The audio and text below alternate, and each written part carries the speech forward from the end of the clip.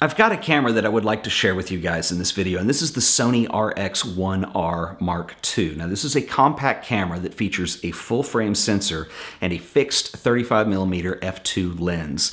I was in New York last week working on the next two videos for the Artist series, and I had the opportunity to borrow this camera for that trip. And before I return it, I want to do a review because I am completely blown away. I think in terms of just having a still camera that excels for street photography and general usage, I don't think you can find a better camera right now in the market, and that's a big thing, I think. You know, for me, the RX1 series, and this is actually the third version that Sony has released, hasn't appealed to me that much because I knew the video capabilities were slightly lacking, and then that combined with the really high price tag, it's $3,300 US is about the street price. And you have a fixed focal length lens of 35mm, which is a focal length I'm not really used to working with. And so it's never really been on my radar. But after shooting on this for a while, I have completely changed my mind on these. This is an incredible camera. The things that drew me to this, I mean, I think the big feature on here is the lens, believe it or not. The lens is absolutely beautiful. There's a lot of versatility and range that you get out of this lens. 35mm is a good focal length for street photography because it's not super wide, but it's also not super tight. So you can get enough in. You can do a lot of zooming with your feet, as we say, and this is capable of a lot of coverage. The fact that you have a 42 megapixel sensor in here, I guess if you had to crop, you definitely have room to do it if you need to get in tighter on something. I mean, what this won't replace is if you do sports photography or something where you're going to need a telephoto lens, it probably won't work. The other problem that you're going to have is if you're doing interiors or something where you would need a super wide angle. You can get around that by taking multiple images and then stitching them together as a panorama in Photoshop or Lightroom. But, you know, for all intents and purposes, it's really not that bad a focal length. And f2 is wide enough to give you a lot of nice depth of field. If you want a really shallow depth of field and you want soft details in the background or be able to remove your subject from the background. And as you stop down to like about f5, 6 or so, it sharpens up really quite nicely, and I've been really impressed with this.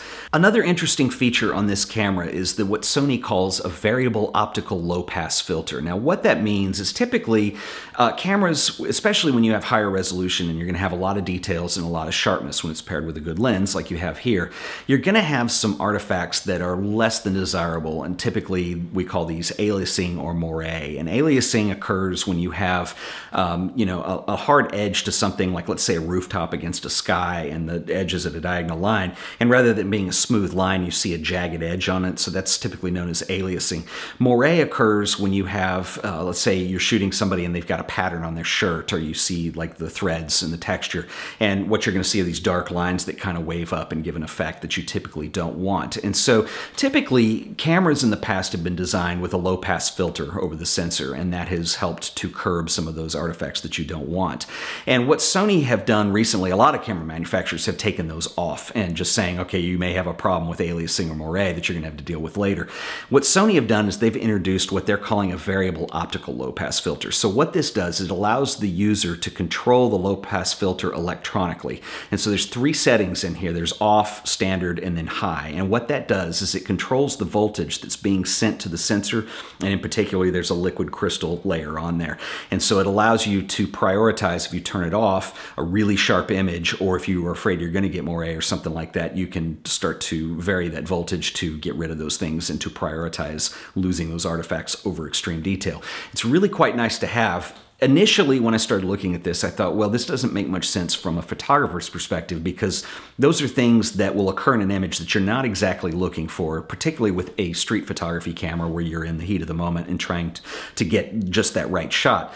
One thing that is cool, though, that they have incorporated in here is there is a bracketing function for the low-pass filter as well. So much like you can bracket for exposure or you could bracket for white balance, you can actually bracket so it'll take 3 different shots and each one of them will be at a different low-pass filter setting. So that's kind of cool if you're doing a headshot or a portrait and maybe you have texture in clothing or something, or you're doing a landscape where you're afraid you're going to get that effect. You can bracket your exposures to make sure that you have it at all settings. So I thought that was a really nice touch from Sony on that. Honestly, though, I think that variable low-pass filter and things like that are a little bit more so they have something to market, which is fine, but that's not what impressed me the most about this camera. So what I want to do is I want to rearrange here a little bit so we can get in tight and I can show you how this thing works. One of the things I really like about the RX1 is the way it's laid out and the way it handles, and it feels a lot like using an old 35mm camera, and mainly because the way you're going to adjust the aperture is actually on a ring that's on the lens. And so we're at f2 right now. If I want to stop down to f8, you simply turn the aperture ring, and this works a lot like an old 35mm camera. And if you're doing street photography, it's a really natural feel, I think, particularly if you ever shot on 35mm. On the front of the camera, you have your focus mode selection, so you can go single, continuous, direct manual focus, or manual focus. If you've never used a Sony, direct manual focus allows you to make adjustments when the focus is locked in. So if it didn't quite grab the point you wanted in focus, you can adjust it manually from the lens. And that's particularly useful for things like macro, for instance. On the top of the camera, you have your viewfinder, which I'll show you in a second. You have a hot shoe in the middle, which is really nice. You have your mode selection dial. You have your power on and off and shutter release, and your exposure compensation. And I really like that the exposure compensation is a dial that I can physically turn. That's really nice to have. On the back of the camera, you have buttons for navigating the overly complicated Sony menu system and other things. But what's really cool about this too, and Sony have done a really good job with this on a lot of their camera models, is you have a C1 button up here. That's a custom function button, so you can assign that to whatever you want. And then you also have another one down here. It's the trash can on the back. Now, what's really cool though is when you dig into the operating system on here, I can actually customize pretty much any button on the camera, and it's a really nice feature to have. And there's kind of two layers to that. You can customize things in the playback mode, so if you're reviewing images, and you can also customize buttons in shooting mode. And I've only had this camera, been using it a week, so I really haven't dug too much into that. But for instance, I did set up the C1, so if you wanted to bracket for the low-pass filter stuff, I set that up to turn on low-pass filter bracketing. So that's a really easy way to get there, and that's really nice. And you probably can't tell from looking at this, but if you've ever shot on a Sony, really all these buttons are customizable, including the 4 regions of the control ring that you can press. So you can customize anything, and I have done that on my RX100 Mark IV because I go back and forth between shooting video and shooting stills quite a bit. And so it's really nice to be able to have things set up a certain way. If I need to get to white balance really quickly, or if I need to get to autofocus and manual focus, turning that on and off, or if I need to, I've even set it up so the center ring back here is the video record button, because I can't stand this little tiny one that they hide that's hard to press, so I make that the video on and off. It's really nice to have, and so I really love the layout on this. Also, the viewfinder, you can pop it up by just pressing the little release there, and it brings it up. Now, there is an optional eye cup that you can use on here, and I didn't get it with this camera, so I haven't used it. I really didn't feel like I needed it, and it really is built that well and that solidly. And, you know, it used to be you'd look into the electronic viewfinder and you'd see the pixels, and it was really annoying and hard to use. Not the case anymore. Sony have really streamlined this, and this works a lot like the RX100 Mark III and IV, but it's actually designed even a little better because they have a little more room to make it slightly larger. So that's basically the layout functions and how you use the RX1R. So I want to talk about video on the Sony RX1R for a second. Now, right now I'm shooting video with the Sony RX1R, and it has some nice features in it that make it very useful for video. Now, the audio did change because I'm using the mics that are on the camera right now, but it does have image stabilization in it, and I've actually got this mounted to my GorillaPod, and I'm holding it out at arm's length. The 35mm focal length is a little tight if you're trying to do vlog style stuff like this, but I did want to put it on this to show you that you do have image stabilization included, as well as phase detection autofocus. Now, I didn't mention this earlier, and this works really well for stills as well. There are 399 phase detection autofocus points, and so this makes it pretty easy if you did want to do a vlogging type of thing on here, assuming your arm is long enough and you have a monopod or something to stick it on beyond that, you can actually record yourself. And even though I don't have a monitor, I'm going to trust that it's keeping my face in focus right now. And the autofocus capabilities on this camera are very nice. Now, I have not shot on the RX1R Mark I, the predecessor, but I think one of the complaints that a lot of people had on that camera is that the autofocus capabilities were a little bit slow and a little bit of hunting and seeking going on with the lens. I have not had any trouble with this. It focuses quickly. I would like a touchscreen, and I've been harping on Sony and just about every camera I've reviewed from them that it would be nice to be able to just be able to touch your focus point and have the camera know to focus there. You don't have that on this. You're still going to have to deal with Sony's autofocus system. But having said that, as you can see here, I mean, it's taking my whole arm to hold this camera up, and I'm not controlling any focus at all, and it's staying in pretty good. So anyway, so it is pretty nice. Now, what I want to show you, though, is even though these camera microphones are not that great, we do have a hot shoe, and we do have an audio input. So I'm going to go ahead and reconfigure. And now I have my Rode video mic mounted to the top of the camera and plugged in. So you are able to get good video with this camera.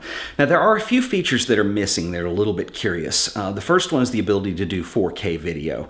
Now, 4K video is, I mean, I can live without that. That's not the end of the world. However, 4K would be a nice addition to this camera, and I'll tell you why. It's because you have a fixed 35mm lens. Now, if you're outputting to 1080 HD, which is standard HD footage, 4K is a much bigger picture. So this would allow you to crop in and kind of compensate for the fixed focal length on the lens, and that's a feature that I think would be a very welcome addition. Now, the other feature that's missing that is very puzzling is the lack of a log profile like S-Log2 or S-Log3 that Sony is known for. These profiles record a very flat picture, but they're really essential when you're going to do any kind of color grading in post-production. This camera does not have those, and that is a big deal for me that those are missing. Now, you can cheat around that a little bit, which I'm doing here, and you can actually do just a color profile and turn the contrast all the way down, the saturation all the way down, and the sharpness all the way down. Then you can control those later. It's not as seamless in your workflow as being able to use an S-Log profile. Plus, if you're blending this with other Sony cameras for your footage, that would be really useful to have. So video is like, they got it almost there, but didn't follow through all the way. And that kind of, you see Sony do a lot with various cameras. Sorry, holding this on a GorillaPod wears my arm out. So anyway, that's another thing. Is the 35mm lens just for vlogging stuff is going to wear you out, but it could be done. I want to take a second and give a shout out to our sponsor today, who are the awesome folks over at Audible.com. Audible.com is the internet's leading provider of audiobooks with over 180,000 downloadable titles across all types of literature, including fiction, nonfiction, and periodicals. I am currently working my way through Sally Mann's memoirs called Hold Still, and it is narrated by Sally herself. Highly recommended. And if you want to check this book out, I would head over to Audible.com. They have a deal right now for Art of Photography viewers, where if you go over and sign up for their service, you will get your first month absolutely free. So if you want to go check out Sally Mann's Hold Still with no charge, what you want to do is use the following link. You want to head over to audiblepodcast.com/AOP. That is audiblepodcast.com/AOP. That'll let them know I sent you, and you will get your first month absolutely free when you sign up. So once again, I want to give a special shout out to the folks at Audible.com for sponsoring another episode of The Art of Photography. So that's the Sony RX1R Mark II, and as I mentioned earlier, this one is on loan to me, and I'm having a very difficult time returning this because I've had such a great time shooting on it this week. I think that if you're in the market for the ultimate street photography camera, at least out of the stuff that I've had experience with and tried, this is probably one of the best, if not the best. It is missing a few features, as we talked about, mainly in the video department, but they're not deal breakers. It still shoots really nice video. But if you're looking for stills and you want something that's going to shoot uncompressed, raw, 14-bit images, this is your camera, and this lens is absolutely the selling point. It has a lot more range and versatility than I suspected that it would, and I've just really been impressed with this camera. I think it is outstanding.